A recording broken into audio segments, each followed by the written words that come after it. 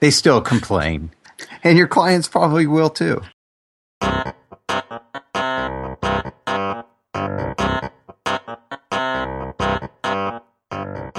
What's architecture really about? Archispeak is a show that dares to peek under the architectural kimono, exposing what architecture really is, what it is that architects really do, and show you why we are passionate about our chosen profession. I'm Evan Troxel. Join Neil Pan, Cormac Phelan, and me as we have a casual conversation about all things architecture, which includes all the stuff people don't talk about. Think you already know what architecture is really about? Tune in to find out.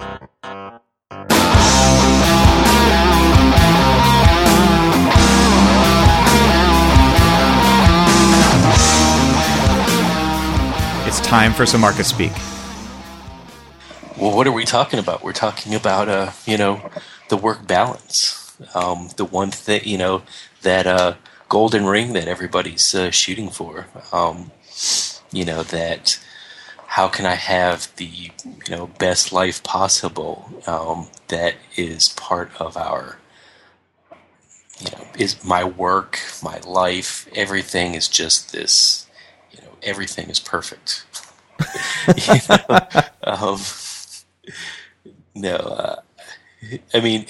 Isn't that really what most people are shooting for? I mean, if you think about it, we go to school because we want to better our lives. I mean, why did you guys go to school? Was it to have a better job?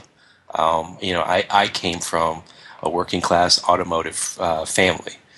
Father and grandfather both retired from General Motors. I was actually the first kid in our family to go to college, to graduate college. So I was shooting for a better life. But I was also, an extremely creative kid that wanted to create.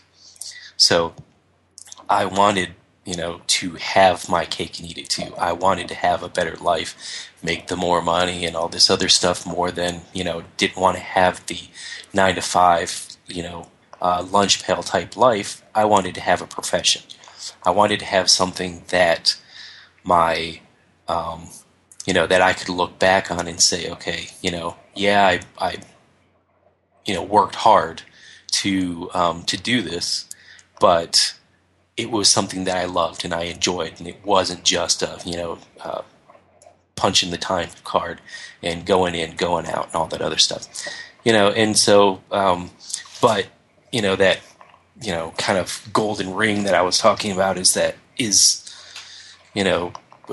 these two articles that we were talking about from Arc Daily, the Andrew Maynard's article on work balance, and then kind of almost a rebuttal article from Anthony Ling that was basically talking about he was basically talking about his perspective of the Andrew Maynard article, talking about his perspective about the work balance type thing. Let me jump in here because I think we're lucky enough to have enough perspective on our careers at this point. Not that they're over yet, but not that the economy's trying to help us there. But I think a little bit my view has changed as I've gotten older. And what I mean by that is early on, I started actually, Cormac, similar to you. I was the first one in my family to go to college, and I don't know if I really did it to have a better life or not to have the 8 to 5 sort of job. Although that's what I kind of like about even architecture now is to find that life work balance is to try and do it 8 to 5. But when I started, I think I enjoyed working hours, and certainly didn't enjoy weekends. Working on those and missing out on events, but it didn't seem to matter to me as much because maybe the only person I was really hurting was myself. Although maybe I wasn't being very considerate of my friends or other family at that time. But I did it because that's what I loved. I was good at it and I enjoyed it, and it didn't seem to be a problem. And I think over time, as you know, I'm no longer the CAD monkey, although I am doing that now to make a living. But as I grew in the different firms that I worked for to having a position of more responsibility, I tended not to have to work quite as late or quite as much. And then now it's like with a family, I really don't want to. I want to spend more time with them, although sometimes work is a good escape from the kids, which sounds kind of odd, but it's true. If you have children, you understand. So I think that your perspective a little bit changes over time, and it's not always going to be the same. Well, okay, so the question here, real quick, is, and Evan was alluding to this, where is this idea that we've got to kill ourselves for our profession to make ourselves, is it to make ourselves feel successful that we're putting in all of these hours and extra time and, the overabundance of, days away from our family sometimes? I mean, is it a learned thing? Is it you're programmed? I actually had my wife read this article from Andrew Maynard, and she was just like, yeah, it sounds like what you guys do all the time. She was telling me, she goes, you don't feel like you've, put in the time if you're at home and, like say a project architect or something is working on my project and they're at the office.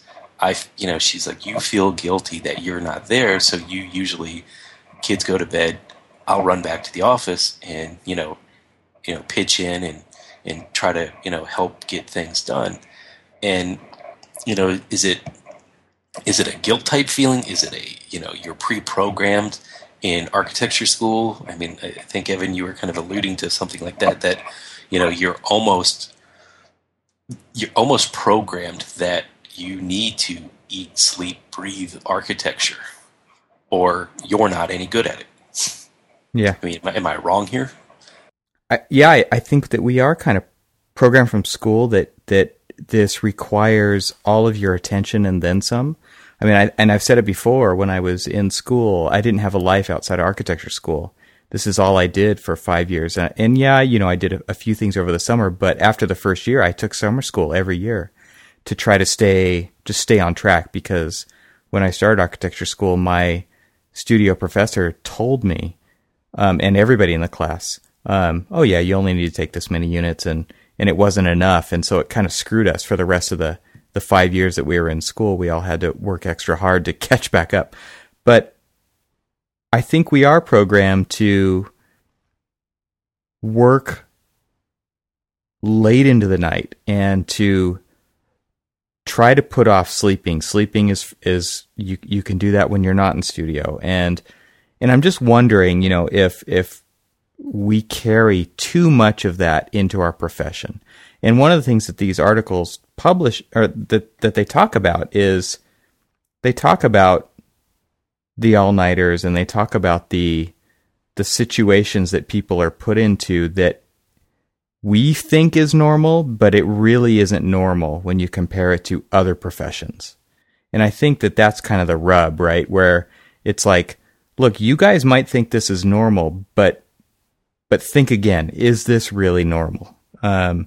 Because it's not. There's plenty of other professions out there, and there's plenty of other professions that make a lot more money where you just don't have to put in as much time as architecture does. That's true of the business school at the college I went to. Lights were never on at night over there. Yeah, and I think even if you look at maybe the breakdown of professions within an architecture office, because there's a lot more than just architects working in an office. There's accountants, there might be legal, there might be marketing, there might be people who deal with financing and entitlement type things. If you look at the different professions within a firm, the people who are working on the projects, especially in the beginning stages of the projects, those are the people putting in the hours, and they are the ones who are there after the lights are off. And I don't feel like the other professions really are. And I'm not sure if that's self-inflicted. Maybe that's a time, maybe there's something to talk about. Is that a time management issue, or is that it was designed to fail from the beginning, where people who are out of touch with the actual process are creating schedules that are unobtainable? I mean, there's lots of reasons why like I said before, I try not to do all-nighters if I don't have to. And I try not to work late if I don't have to, but it sometimes does happen. Maybe it's just that we're perfectionists and we're not ready to let go until it's actually done. I think there's a lot of reasons why we choose to stay late, but it's way beyond. The big picture is that it is the architects in the office, the ones who really care about the projects, who are the ones who are staying late. Or maybe they don't care, but they're forced to stay. Well, but, does caring for a project mean that you have to kill yourself for the project? Right. I mean, because it doesn't, maybe that's, the root of the problem is that, just because you care about the project, it could mean that you're mismanaging it, because you're not using your resources effectively to get that project to, plan that project out. So it's, maybe it's a planning failure that you've, that you're unable to, balance your time between, a lot of times, the reality is that, because I don't really want to sound like, the only reason that I'm staying late is because I'm mismanaging my time. To be quite honest with you, I've got 3 projects going on at the same time, at various stages of the process. And, I was just commenting this to a buddy of mine at work, a fellow project manager, and it was just like, sometimes I stay late or I come in early because that's the only time I can actually get the actual work I need to get done. Otherwise, I'm on the phone, I'm, talking with clients and things like that, it was interesting as, another comment I made to him is, he said this, to me, and I've said it before. People who aren't in like a project management position, like the, recent graduate or the interns or something, like, man, it must be great. You just sit around all day, you're on the phone, you don't really do anything. Well, the funny thing is that the things that you have to do when you're on the phone, sometimes are probably more important to the project, either the completion of the project or the, funding of the project and all that other stuff. They just don't understand that, some of the project management stuff that isn't just down in the trenches clicking away on a mouse drawing are equally as important to the project in the process of the project than, just clicking away. Yeah, and I think that also stems from school, where you are doing the work, all of the work all the time, because you're working on your own. Yeah. Which is a lot different than working on a team in an office, or even working by yourself in an office where you do have to handle all of that stuff. And I think it's interesting how you just said that you will come back to the office or stay late to get the actual work done, and that you separate that from what you just said, being the phone calls and the process of gathering all the information, right, or doing the funding, where maybe that isn't considered doing the work, but it's just as important. I think that's a very interesting distinction. And I think that plays through the entire profession of architecture, where we feel like we aren't working on the project if we're not actually drawing on it, but we are. Oh, yeah. Yeah. And that's the kind of thing where I think you don't really get that in school until you actually have to do it for real. But it's so true. And I think that's actually, one of the failings of school is that, and it probably is what has led us down this path of almost like this systemic arrogance, that I'm the only one who should be working on this project to get it done, because, it's almost this, we've created the atmosphere of if I want to get it done, I'm the only person, I'm the only one to get it done. And it's not, we don't create teamwork. One of the biggest things that I saw in architecture school at Auburn was the architecture school is actually called the College of Architecture, Design, and Construction.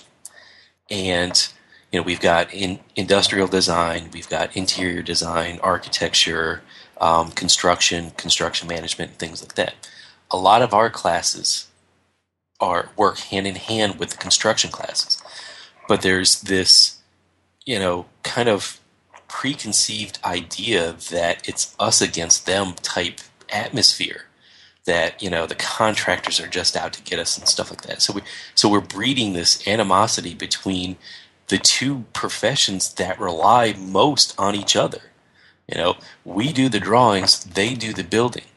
We know what we want to go into the building. They know how to put the building together.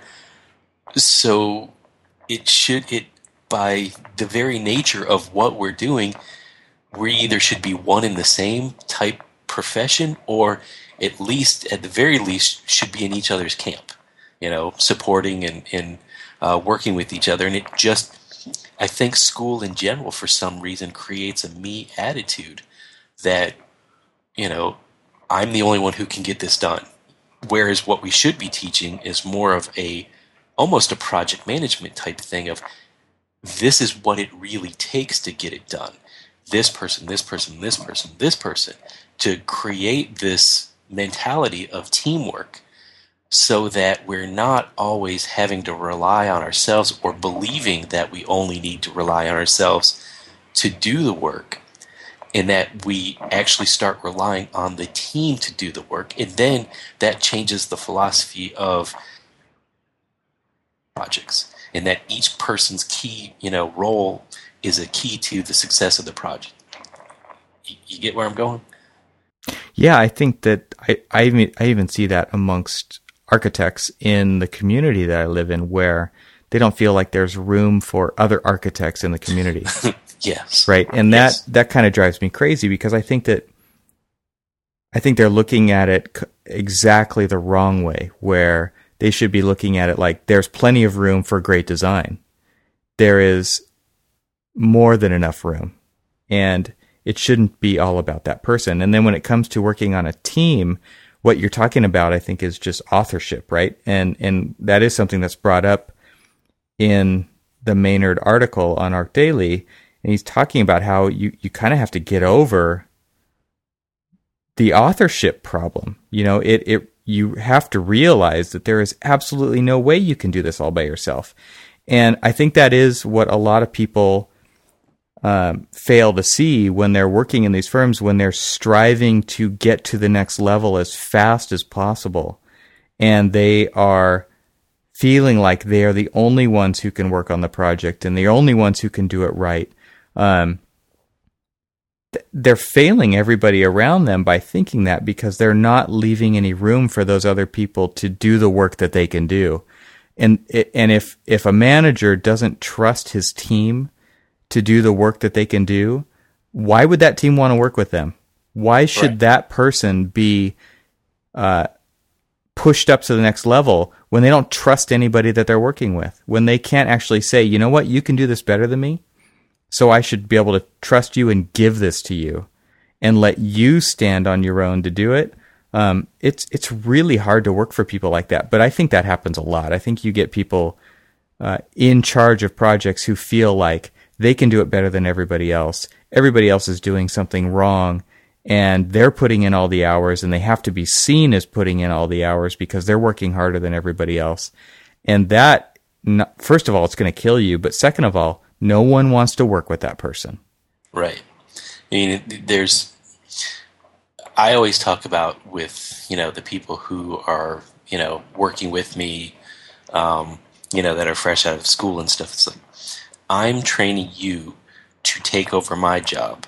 So then that frees me up to move up. But then as you move up, we're collaborating so that we both can continue to move up. Because ultimately, I want to retire, but I want to retire knowing that you're ready to take over.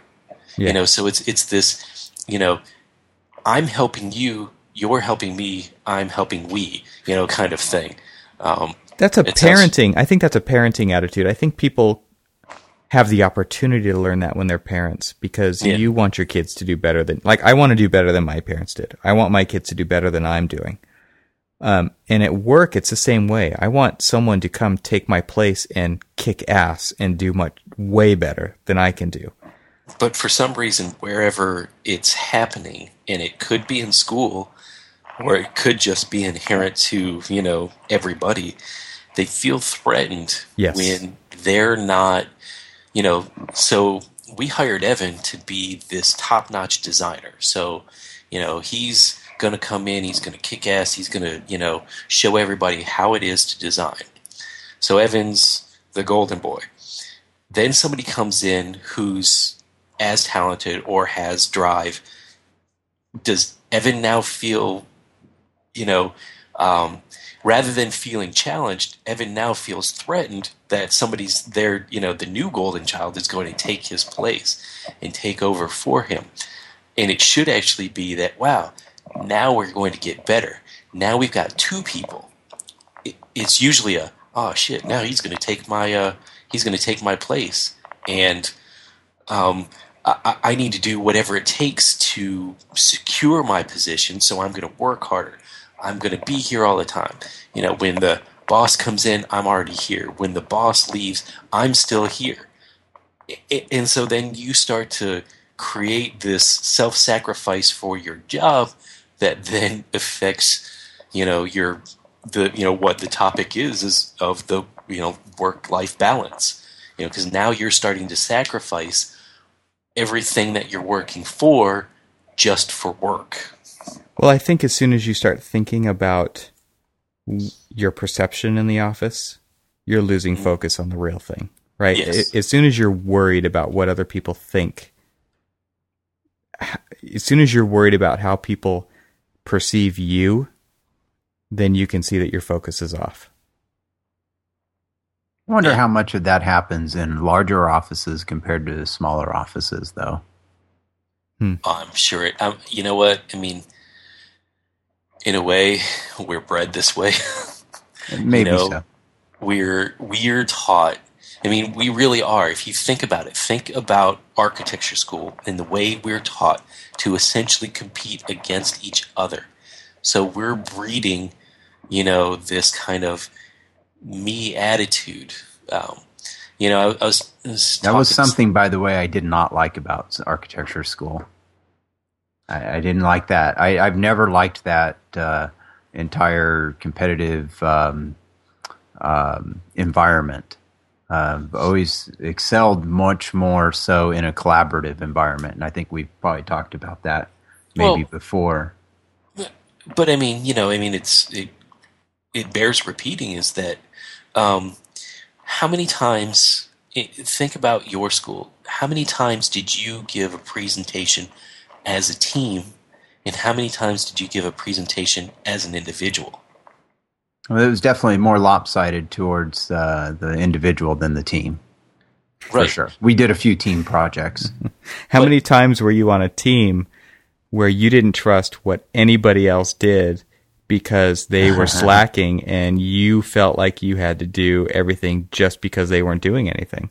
But isn't that kind of cyclical, you know, kind of creating what you were talking about is once you start Yeah, but at the same time, you I mean, you see people who just aren't pulling their own weight. I mean, that is a reality too.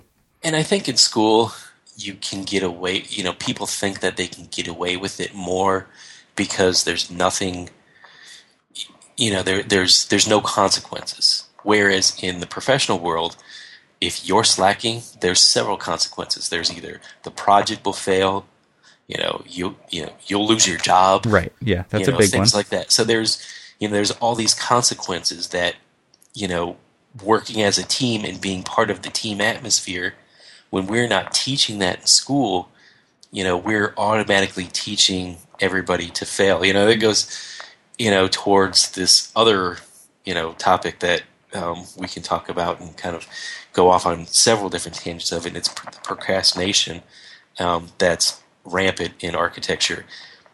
It's kind of this, well, don't worry about it. I got plenty of time. You give yourself this false sense of security that you've got like a 6-month project, so you only really need to work on it for 2 months, when you really you're killing yourself in that 2 months, probably not getting the job done right, when you're only spending 2 months of time that you really had the 6 months. And you're ending up doing, back to where we're talking about, where you're overworking yourself unnecessarily because you didn't manage your time and you didn't manage the project properly. But again, I don't want to get off on that particular tangent, because that's, for me, that's a pet peeve of my own, because I'm guilty of it often. Well, I wonder how much of all of this, feeling of having to work and kill yourself on a project or in an office all the time is, I was going to say, is this an American problem? Evan, you were mentioning earlier, are we just bred this way, or is this just the way we have to do it? And then, as I look back, I say, okay, well, Andrew Maynard's an Australian architect, so, maybe it isn't just strictly a U.S. sort of condition. Although I will say, the year I lived in Italy, now granted I was in school, I wasn't working for a living, but I definitely did get the sense from those around me that there was a better live-work balance in Italy. And I'm obviously overgeneralizing. I only saw a small part of life there, but and as a college student, maybe you could make the same remarks about the United States as well. But I just got a different sense of live work in Europe compared to live work in the United States. And if we do have listeners from around the world, I'd love to hear your opinions on how that is perceived, or how this subject is perceived in your country. And let us know if it's everywhere, or is there better, some places where it's better, because then we'll all move there. Yep. Well, even this Anthony Ling follow-up, he's San Paulo-based architect, so, he's, dealing with some of the same issues. It's kind of interesting to read these articles, and they're usually from, either a stateside, architect. I know that Jody writes for, Jody Brown writes for them. Sometimes, you'll see something from Bob, Borson, and all these other different people who are more stateside, feeling kind of the similar pains that we feel. But then you also start to see other architects from all across the, globe basically feeling the same pain. So it's, it would almost be interesting to, write a PhD dissertation on what it is, what's creating this systemic, misery that, and I don't want to call it misery, but, why is it that, architects across the globe feel pretty much the same way? What is it that we're doing to ourselves? Well, and how much of it is based on the economy that we're in? I think one of my colleagues said it really well when he said, everybody in my office is working 150% because they've laid off enough people who do the work where everybody's feeling it. That has to be part of it. I know that it happens in good economies as well, but we're probably really feeling it, especially now. Evan, I don't think that changes much whether the economy's bad or the economy's good. Throughout my career, whether the economy was good or bad, there was always that perception of, I got to get in earlier, or I got to stay later than everyone else because I'm the one who's working the hardest. I want to show that I'm doing the most, and at the next time I have my review, I'm going to get a better raise than the guy next to me or someone else in the office, or I'm going to get promoted faster. And Cormac, your response to some of that is in And I'm gonna quote you because I love this in Andrew Maynard's article where he states, "If I work longer hours, I will get promoted and paid better." And your response was, "No, never." And Exactly. that is so true. Yeah, that is true. And especially when the economy, has starting in, '06, late '06, into '07 and '08, started falling off, it likely didn't matter whether you were the one putting in the most hours or not. You still got laid off. Didn't protect you. Didn't save you. Maybe there's a few people out there, and those of you that did protect. Let us know if that works, because I think most of us find, or many of us, the three of us find that that's not often true. No, I don't think it's true. That's a tough space to be in, because I know guys who do that because they're concerned about the perception, and I think there's a couple of mistakes that people make there. Number one, there's guys that I know who do that but don't charge their overtime, or they don't ever write it down to the job. So and that's horrible. It's horrible because the business doesn't know what it actually takes to get the work done. That's right, exactly. And so the client never pays for it. And the client, you're basically telling the client that I got all this done in 3/4 or half the amount of time that I actually got it done. But number two, they're saying, well, I'm always, and I'm doing the air quotes right now, profitable for the company. When the truth is, you just donated all that time, right? Right. And that's also something that's brought up in these two articles is, you're donating your time and your company is just saying, hey, thanks for the extra money. You just totally are helping us out on our profit margin. And then what I've run into, the last couple of years is, this year, no merit increases, no bonuses. Sorry guys, but it's just not in the books. Right.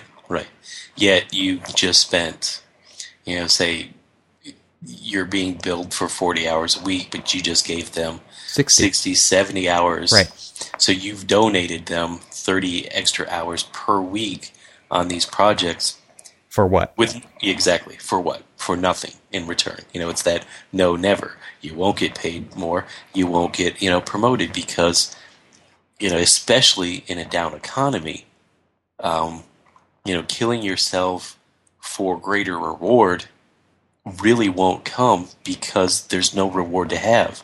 Really, in a down economy, The only reward to have is to keep your job. And it's just gambling. And it's really interesting to me to see how people can't gamble with money, but they will gamble with their time and attention. And what I mean by gambling is you don't know if it's going to pay off in the end. And I will say that, in the last 4 years, it has not paid off. And you are directly stealing that time from your family if you have one. And if you're not feeling it, somebody else is. So it's your wife, it's your kids, it's whoever it is. They're the ones who are really feeling it and paying the price because you're willing to give all this away for free to the company. Exactly. I made a couple of notes that you guys saw when I shared this PDF of these articles, and I made a couple of notes, just kind of as questions, of does the extra hours really pay off? It's I work more because I want a better life. These are some of my notes. Will you have a better life by actually working more? Will your future better life really happen if it's at the cost of your current life? And that's actually the one that, kind of in response to what you just said, Evan, is this future life that you're hoping for to be better, once I move up in the company or once I'm making more money, that's when everything will pay off. You're really, the harder that you work, in a way, it's almost the more inefficient way that you work early on in your career to kind of set yourself up for this better life will continue to be a problem all the way through. So you're never going to really achieve that better life if you can't like manage your current life. Yeah, and again, I'll cite a couple of movies that you can watch on Netflix that have to do with really famous architects or wanting to be famous architects who gave it all to architecture and ended up, everybody else paid the price. And if you look at John Lautner's movie, Infinite Space, that's what it's called. And the other one is the one with Glenn Small, where it's My Father the Genius, and even the Louis Kahn movie, My Architect. Yeah, and it's like wow, these guys gave it all, and other people paid the price, and they probably felt like they were paying the price too. It's pretty painful, and one thing that a quote that I've heard recently, and I don't know who to attribute it to. I need to look it up, but it's, architecture is a harsh mistress. You give your life to it, and what do you get in return? It's very little. It is a very difficult profession to go into, and one of the things that was stated in one of these articles was like, architecture doesn't pay that much, but most people going into it know that. Number one, I would say that most people that I tell that architecture doesn't pay much are like, really? I thought it did. I don't think most people know that. Versus how much you work, how many hours you put into it. I don't think it's that well known of what it actually takes of people to do it. And that's something that, they say your studio instructors lie to your face. It says that in one of these articles that they're lying. They're telling you a story of how great it is, and it really is difficult to find that balance, I think, because it is so demanding. There is so much work to do. Architecture is pretty complicated. It's one of those things where I don't think people really realize it until they feel like they're in it so far that they don't know what else to do.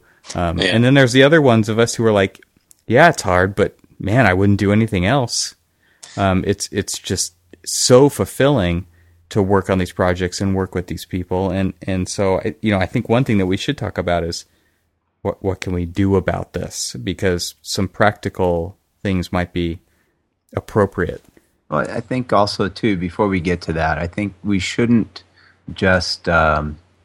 we shouldn't forget that a lot of professions are difficult. Yeah. A lot of jobs are difficult.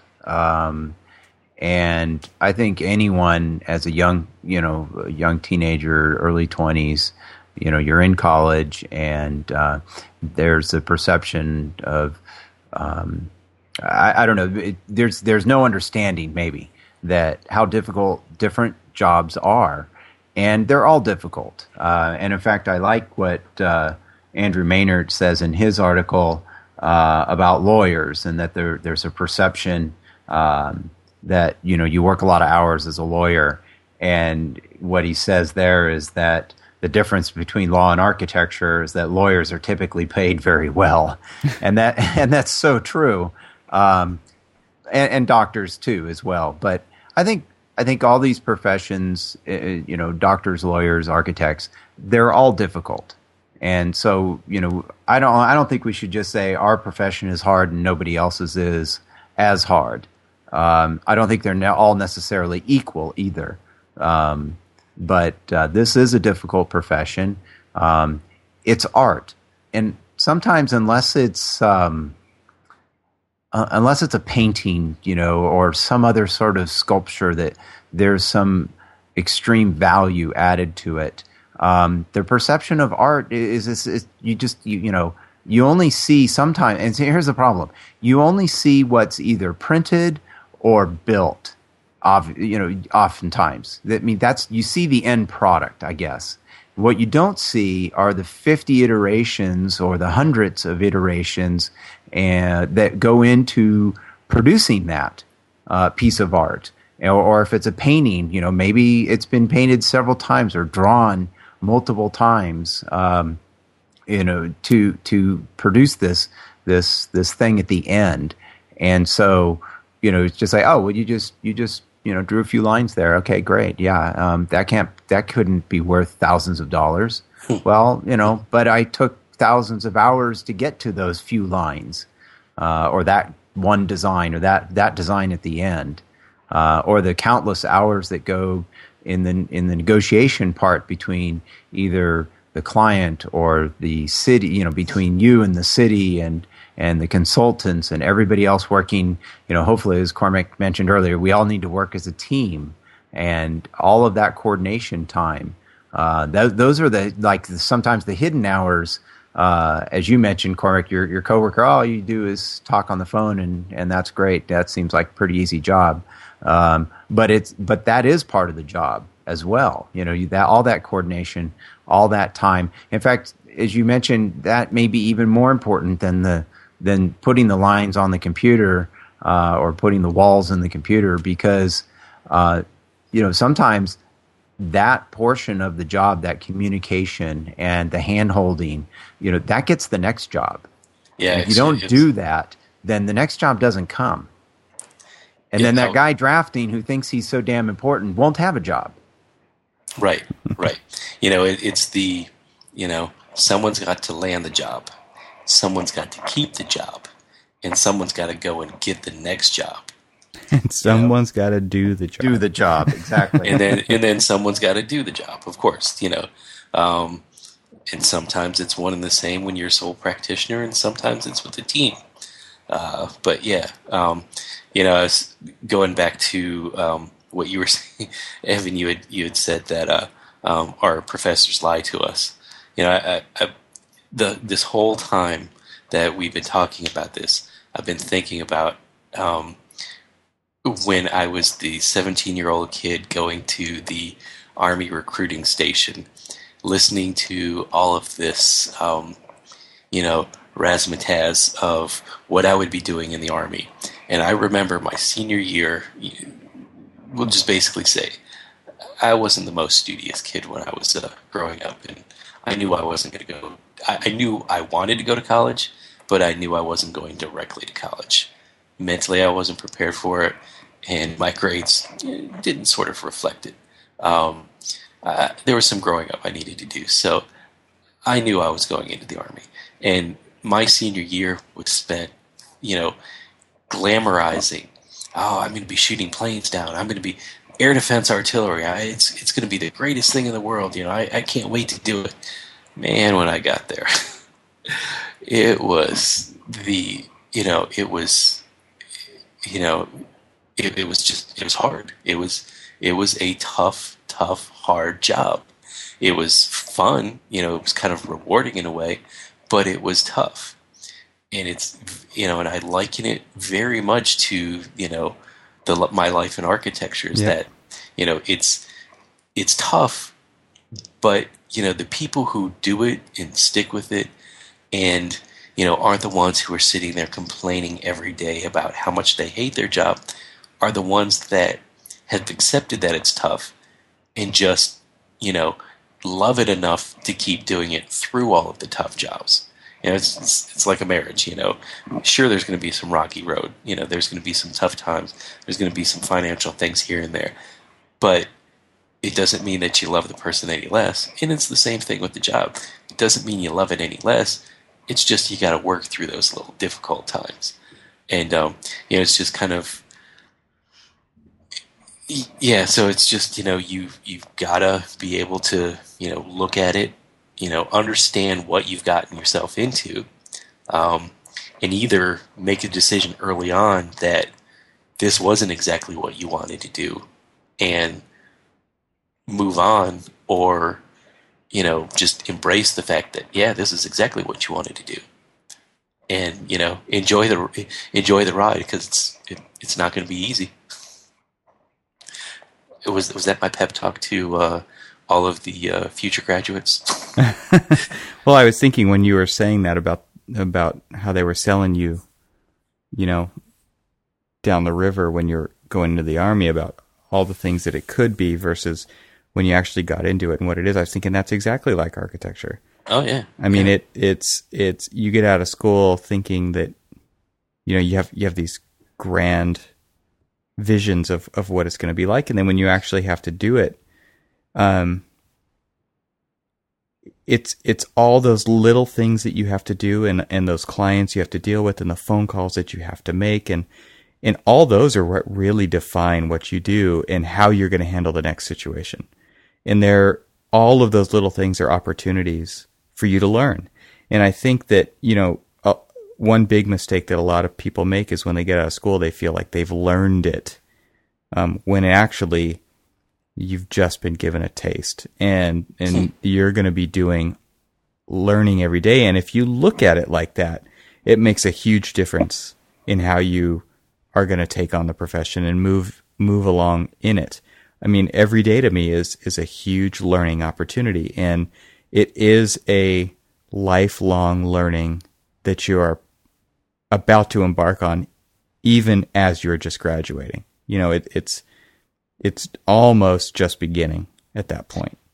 Well, how much of this problem of life-work balance is also our own fault when we don't adequately tell our clients how long a project really is going to take, or we make promises so that we can get that job and do it in 6 weeks when really it's 3 months, and so therefore we only bill, or we're only charging for that 6 weeks, or to get the price to where we think our client's going to accept it, and instead it's really a 3-month project and should be billed as or feed, have a fee of a 3-month project or a 6-month, whatever it might be. And when we cut that in half, we cut our fee in half, and then suddenly, okay, now we're constantly, from day one, when you start the project, you're over budget. And you're subsidizing the project. Yeah, you're subsidizing the project, exactly. Yeah. And so I wonder how much of this live-work balance is the common perception of what we do, and that it's not that hard, and it's not that complex. Now, granted, developers, when they walk in the door, understand it's more complex. But even then, they go, okay, well, we need it in less time, and we need it to cost less. So we make those sacrifices. And I'm not saying that doesn't happen in other professions as well. But, when we do that, we're causing our problem, because now we have to get it done in those 6 weeks or that 6-month project in 3 months. So that just throws our life-work balance. It's unbalanced at that point, and we've created it.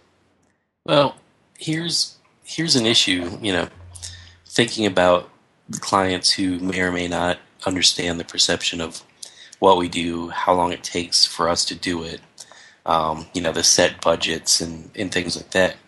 I mean, most clients, and I'll say that some of the clients that Evan and I have with being, working in the, like with public schools and things like that, they've got a limited budget. So they're already going into it saying that we're going to spend X amount of dollars on, design and engineering services. We really can't spend any more than that because the rest of it needs to go into, our construction budget or our, FF&E, the, furnishings and things like that, go into the project that are part of the overall, capital construction budget. So they're already going into it with this set budget. They know that, or they have the perception that architects are a dime a dozen, in that if they say they need it done in 6 weeks, and you say, yeah, I can do it in 6 weeks and I can do it for that amount of money, that if you don't or you can't, then they can go out and just find somebody else. And the problem is there's another architect out there that will say, I'm going to do, Neil says that he can do it for 10% of the budget. I'm just throwing arbitrary numbers out there. Well, Evan's out there and he's like, I can do that same job in 3 weeks less for 8% of the budget. And so they're like, oh, well, we're going to go to Evan. Now Neil was probably telling him the actual time and the actual like time it takes to get the project done, and also the actual budget it takes to get it done. But that doesn't really matter to them because now they've just saved 2% and they're going to get something delivered quickly. Whether it's right, wrong, or indifferent, we do that to ourselves a lot. And this economy has done it, kind of forced our hands. I mean, we see it in the construction industry where, we have contractors, and I've said this before, where contractors will bid for 0% project or profit so that they can get the project. Maybe, trying to find some change orders here and there to get, to get their money back or just to break even. Architects do the same thing. So we're not doing ourselves any service by cutting each other's throat. Yeah, I think that definitely happens. And if you take it even further to the competition market, where people are basically working for free, it becomes even a bigger issue at that point. But yeah, I think that is one of the things that plagues our industry is, and not just our industry, but lots of different types of design industries where people feel like they just need to get the work so that they're doing the work, even if they're not making any money or even losing money, so that they can get their foot in the door for the possibility of having another job. That happens all the time, and that's what it's designed to fail. Oh yeah.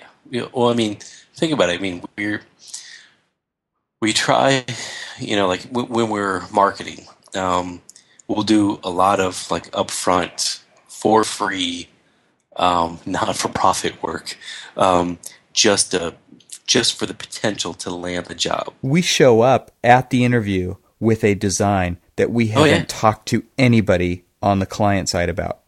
Here it is. Here's the design. What do you think? And think about all of the unpaid man hours that it took to get you to just that point before you even get the job. And, then they're like, well, if they can deliver this, then, they can easily, work towards this unrealistic schedule and this unrealistic budget and everything else because, they've already shown that they can, do this. So, we never really sit down and have that, heart to heart with our clients and say, well, it took us, 200 man hours to get to this point. And they're like, wow, well, then what does that mean for the rest of my project? We never want to admit to them, the reality, the truth behind the veil, or as we always, as we say in our intro, we don't ever want them to peek under the kimono. Yeah. The realities. Exactly. And I think that's part of, that learned, those learned problems that we have is that, we want people to think we're Superman, and when they realize that we're not Superman, then, it's just like, oh my God, what will happen? Will we get another job from them? We're always in this, CYA protect yourself kind of mode, no matter what position, what time of the project, we're always in this protect yourself kind of mode. And that goes back to what we were saying about the individual architect who's working on a project. They're always, when you said it best, Evan, when you start to think about what other people are thinking about you, then you're too preoccupied with perceptions and not preoccupied with the project. Yeah. Well, don't we want to believe that we're Superman, though? That we can do that? We want to. I mean, everybody in every profession always wants to be the best and wants to have somebody have themselves believe that they're the Superman at their job. I think that's just a simple human trait, really. Well, do you guys have any practical kind of advice for people who are struggling with a work-life balance. You know, there was a time where there's always times when you wonder, am I doing this right? Is my balance what it should be? In my typical, you know, obviously I have someone I can bounce that off of. I can talk to my wife and say, what do you think about this? Or you could just see the look in their eyes when you say, you know, I'm going to have to stay late tonight, and work on this. Or you can hear the strain in their voice when they're talking about what has to happen, you know, that night. I mean, what do you guys think is a good approach to having a good work-life balance? I think one thing that helps, and this isn't necessarily something you do to make it happen, is you stop worrying about it a little bit. And what I mean by that is you stop worrying about how you're perceived in the office, as Andrew was talking about in his article, how he was perceived negatively and not being a team player. I think part of it is you don't worry about it, and maybe you can kind of justify that a little bit by, if you do have a family, you can say, well, you know, family's more important. And sometimes your bosses will understand that. Maybe they have their own families. And sometimes your bosses don't understand that. I had a boss once that didn't have a family, didn't understand. Oh, you know, kid's sick today, I can't come in. But at some point in time, you just stop worrying about it. So, you know, I don't really, I'm not really concerned about what you think. This is my life. I'm going to live it the way I want to. And, you know, unless my name's on the door, you know, you don't worry about it. And even when your name is on the door, as if, you know, a few of us have worked for ourselves, you know, there's a certain point in time when you just have to stop and say, you know, well, I got to take care of me and my life, and I'll do what I can, you know, for your project and to make this happen. And maybe that means you don't get the next project. I don't know, but I'd rather almost not have that next project and be happy. You know, I think a practical approach that I hardly ever see anybody take is to communicate. Yeah. You know, I think that there is communication with your higher ups, or if there aren't higher ups, it's with your client. And I think a little bit of communication can go a long way in those instances, because they definitely come up when you say, you know what, this is going to take longer than I thought. Evan, I think you're dead on about the communication, and I think that that goes back to what I was saying just before. That was it's that switch in your head. It says, maybe I'm not Superman. There's only so many things I can do, and then if you communicate with your client that, you know, it's not going to happen between here and Monday. What can we do, you know, to make it right? You know, or set that expectation of, okay, it's not, you know, we talked in an earlier podcast, take your time estimates and multiply by 3, you know, but be realistic with your clients, you know, or your managers, or project architects, whoever you're working with, and say, you know, I think this is really going to take this long. And if that's unacceptable, then you can communicate, sit down and say, well, how can we get it done in this amount of time? Do we need to add more people? Do we need to cut the scope? Do we need to change the scope so that, you know, we deliver, or change the deliverables? You know, we deliver X, Y, and then maybe Z comes later. And if you can communicate that with your client, you know, and say, hey, this is reality. This is what we can do, and be honest with them and make them part of the team as well. I think you're right. That's a practical thing that you can do to make that go well. Or this just makes so much sense, because recently I had was working on a project where scope was added, and you know, the timeline, the budget, nothing was changed. And so it's like, we're shooting ourselves in the foot. We've added more work, and yet we have less time and less money to do it. That's just wrong. You need to go back to that client, and as hard as it may be, and maybe that client gets unhappy and walks away.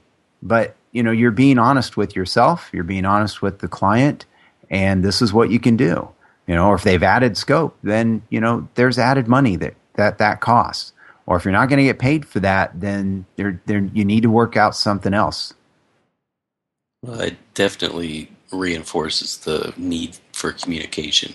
And I think that's, you guys both said it, pretty well, that the lack of communication is probably what we strive for more, only because we tend to walk on eggshells with our clients and don't want to piss them off, because we do want the return business, and you never allow yourself the opportunity to know whether or not that client will be open to additional services or not, if you're not going to talk to them about them and be genuine about what their requests have done to the project, what they've done to the fee structure that already exists, what they've done to the schedule and things like that. And maybe it comes to the point where they're, maybe we don't need this extra bathroom or a steam shower or something if it's going to affect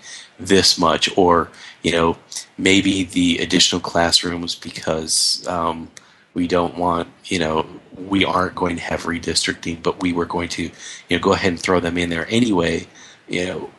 Maybe they don't need them, but these are things that if you don't talk to them about it, you're not going to do yourself or even your client any justice. Well, one thing that I would even add is that as we talk to our clients, they get to decide, right? And if you get in the right mindset, you can put things in front of them where they get to decide, so that it's very clear that they get to make the choice between A and B, or right. They get to make the choice. Okay, do we come up with the extra money or do we cut program? There's so many choices that can be made, but you allow them to make the choice. And that's a huge position of power for both of you to be in. It's very important for us to realize that we are serving them, but that they have to direct us what to do when it comes to those decisions. Evan, you just described a very good parenting example.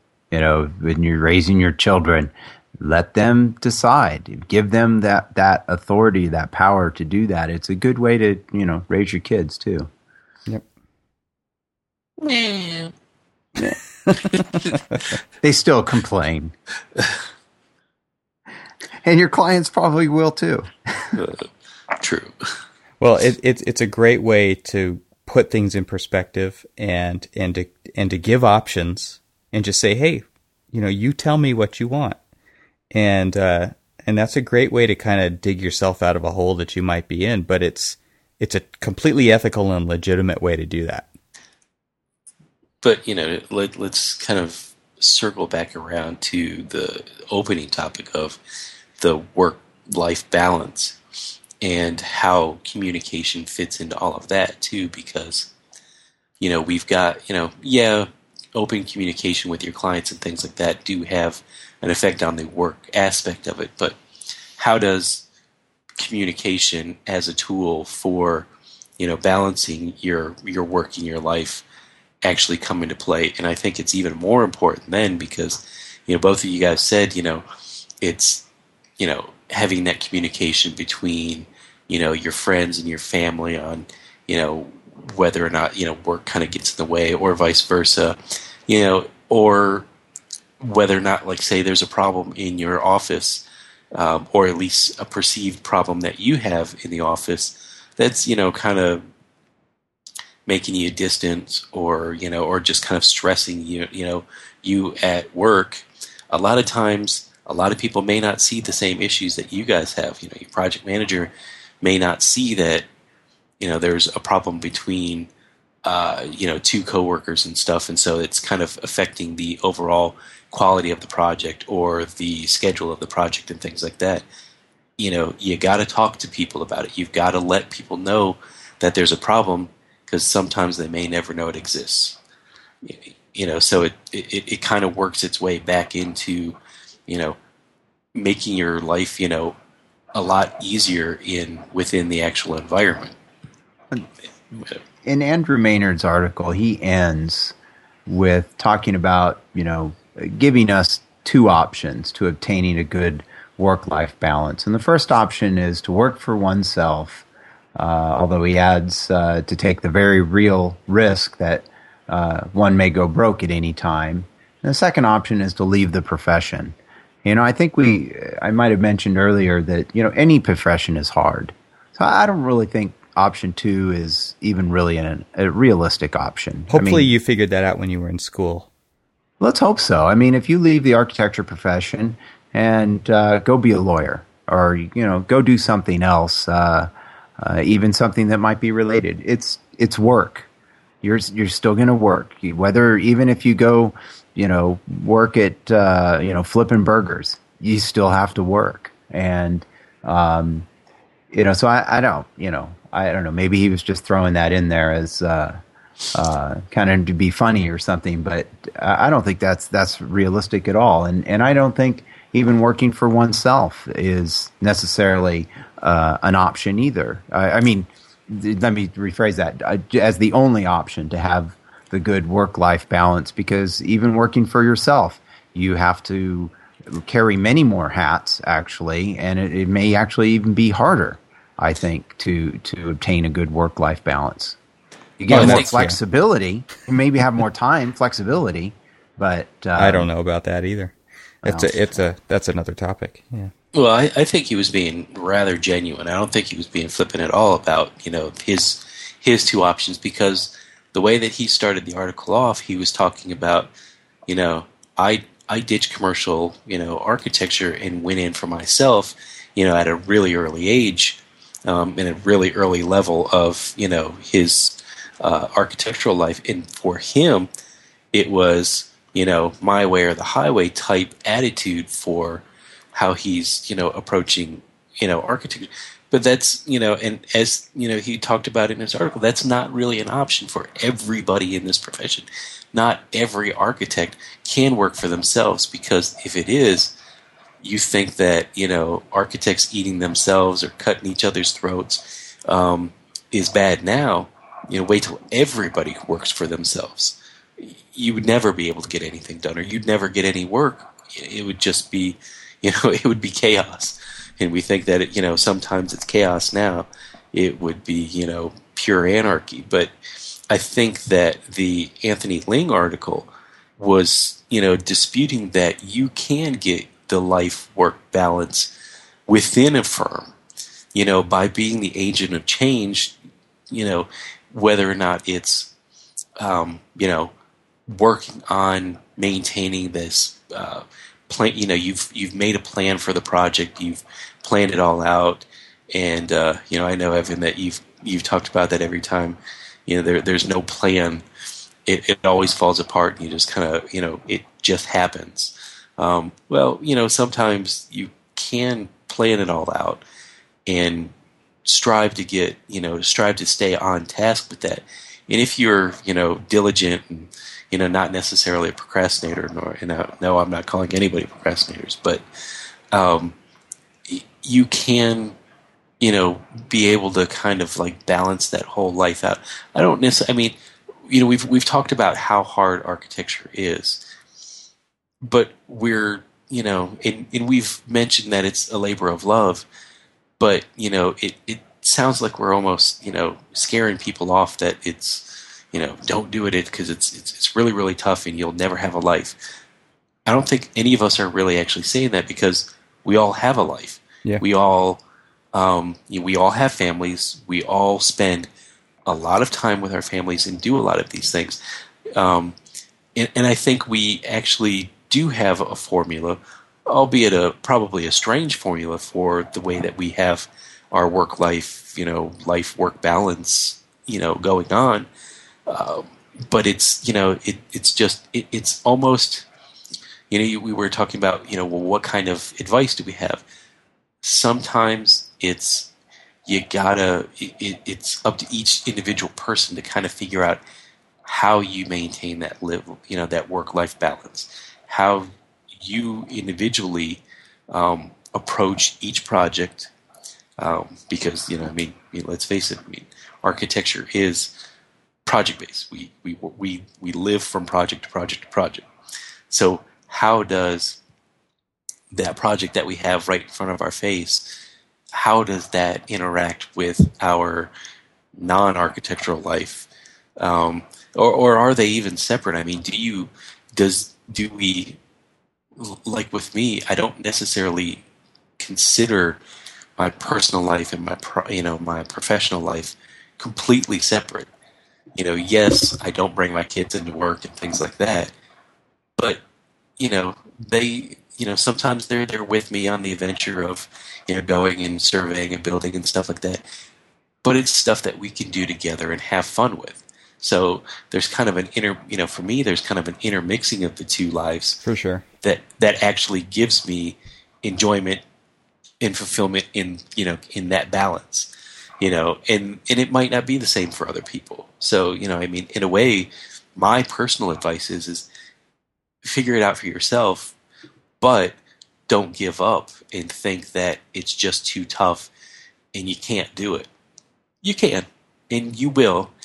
With the greater the knowledge, the greater the experience, the more you're going to actually figure out how to balance it all out. Yeah, I don't want to scare people away either. I think that it's important to keep your priorities at the top of your to-do list. Yes. And so I'm a lot like you, Cormac, where my two worlds, if not more, are all completely intertwined, and so it just becomes a time management issue. Yeah. I think that where these articles are stemming from is kind of this perception of maybe people who've been in the industry for a long time and what they expect of people that they're hiring to work for them, but it's a real thing that every one of us is dealing with on some level, which is, we want to give our all to what we're doing. What we're doing is a very long list of things, and so yeah, we're trying to find a balance between all that stuff, and we don't want it to weigh too heavily to one side as if there were only two.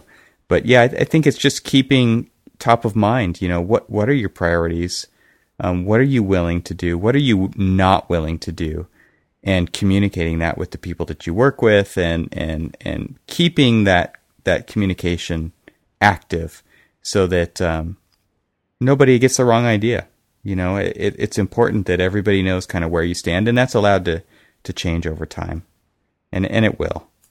Look at, for balance, look at, as you said, what are your priorities? What is it in your life that's going to make you happy? Always keep that in mind as your priority, and realize that if one outweighs the other, then you're gonna what's gonna happen is you're gonna sacrifice something for something else. It's like say if you want to become the most successful architect that's ever been on the planet, is that endeavor going to basically push away like friends and family and things like that, or are those even important to you? So I think your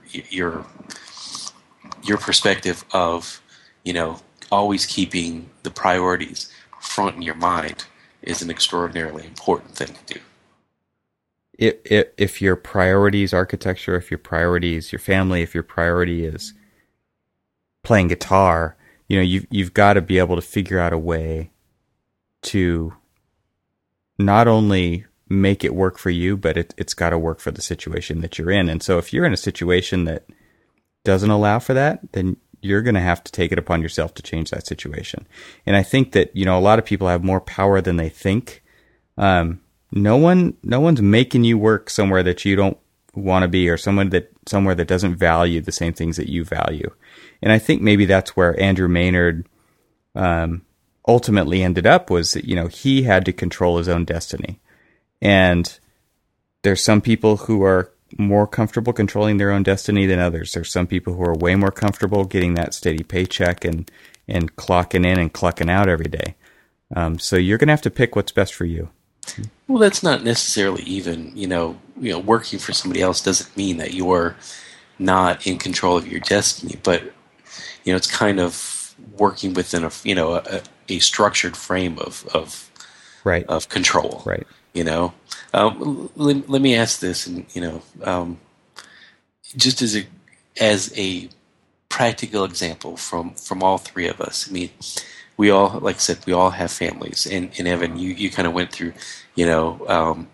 family as important, and the architecture is important, and playing guitar is important, and things. And I know that those are all three, important to you. I know. For those of you who don't know, that our intro and exit music is a side project of Evan's. All of these are. How do you intertwine all of that together? As an example, everybody knows, or at least has heard me talk about how my passion about drawing and all of that other stuff, and sometimes I'll go and, sequester myself into a room and draw and things like that. But rather than to do it alone and by myself, kids are in there with me, and we're all drawing together. We're all making big piles of paper, and just, so my passions are intermixing together. They're never, they seem to never really truly separate. And to me, that's not only sharing my passion with my kids, but also kind of teaching them that not only is, your creative outlets and your passions and things like that important, but to share them is equally as important. And so those are kind of the things that I like to do with myself, and in my family, and I know for a fact, because as much as we talk and post and things like that, that's what you guys do too. I mean, you never separate your passions from your passions. I mean, I can't say you never separate your passions from your family, because your family is your passion. Your music is your passion. Your architecture, your profession is your passion. So I guess. It's, and I don't want to drag this on, but it's just never think that you have to sacrifice one thing for the other. Yeah, that whole balance thing, man, to me, it's just a huge juggling act. It gets to a point for me sometimes where it's like, okay, what do I need to do right now? Because if I don't keep this ball in the air, I'm going to drop 3 other things. And then there's other times where it's really clear that I've got to focus on this, and I've got to focus on it straight for 2 weeks. I mean, I don't know the right answer, but it all comes down to, again, it comes down to priorities, and you can only have, well, let's put it this way. The definition of a priority is it's getting done. Because if it's something that's really high on your list and you're not doing anything about it, it's not a priority, and you might want to think about taking it off your list. But the kind of person that I am, I've got my thumb in 5 different pies at one time, and they're all things that I care about, and it is sometimes really hard for other people, even other people who are really close to you, to understand. And it's not an easy decision to make which one to do or to work on or to give attention to, but it's hard to prioritize sometimes what the thing is that you have to do right then. And I don't know the right answer for this, but they're all part of your life, and you've got to figure out how to take care of each one of those parts. Yeah, I would agree with that. I think that your life and your work balance is really what you make of it, and that may sound very obvious, but I don't think you have to separate the two. I mean, obviously, they happen at different times, and whether that's different times during the day, during the night, during the weekend, or during the year, and those priorities will continually change based upon what you have to do. The teacher conference you have to go to, or the client meeting you have to go to that day, or to meet a certain deadline, and that's all just part of life. And so the way I kind of look at it, kind of stepping back, is it's all just life, and part of it you're working, and part of it you're playing, and to keep a balance, and it's up to you to make that balance happen. I think it was you, Evan, that said nobody's making you work in a place that maybe you're not happy with, or that doesn't appreciate you. You can make that change, and and that if that's what makes you happy, then that's what makes your life-work balance work for you. And try not to let it get too out of whack. And you do that, and at the end of the day, you look back, and hopefully you're happy with how things went. All right, well, should we wrap this thing up? I think so. For those of us who are still listening to the podcast here, you can follow us on archispeakpodcast.com or on Twitter at Archispeak. That's ARCHISPK. And you can find me at eTroxel, TROXEL. You can find me on Twitter at NPANN. And you can find me on Twitter at Archetype. That's ARCHY_TYPE. All right. We'll see you guys next time. All right. Bye. Bye. See ya.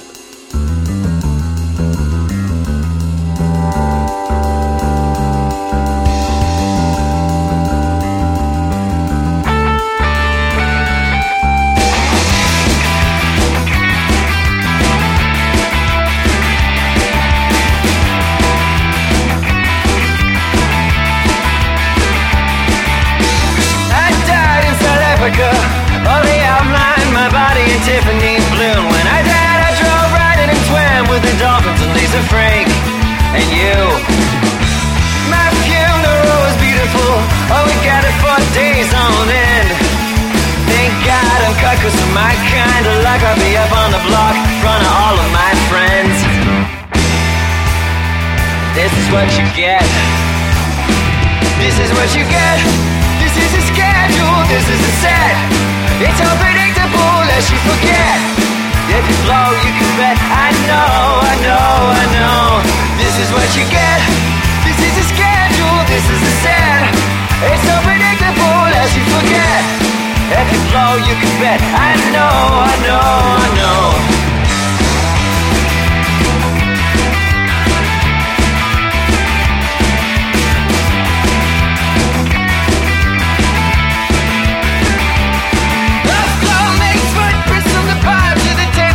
Top to the basement. Blow by blow, kinds of steel, very real, very rock, but it's still very rock body. Paper, scissors, sister, preach, deep up in the rig, fast synapse. Back jumps on pages after still the rape is a new tool and a toilet bowl. Oh, and this is what you get. This is what you get. This is a schedule, this is a set. It's unpredictable as you forget. If you blow, you can bet. I know.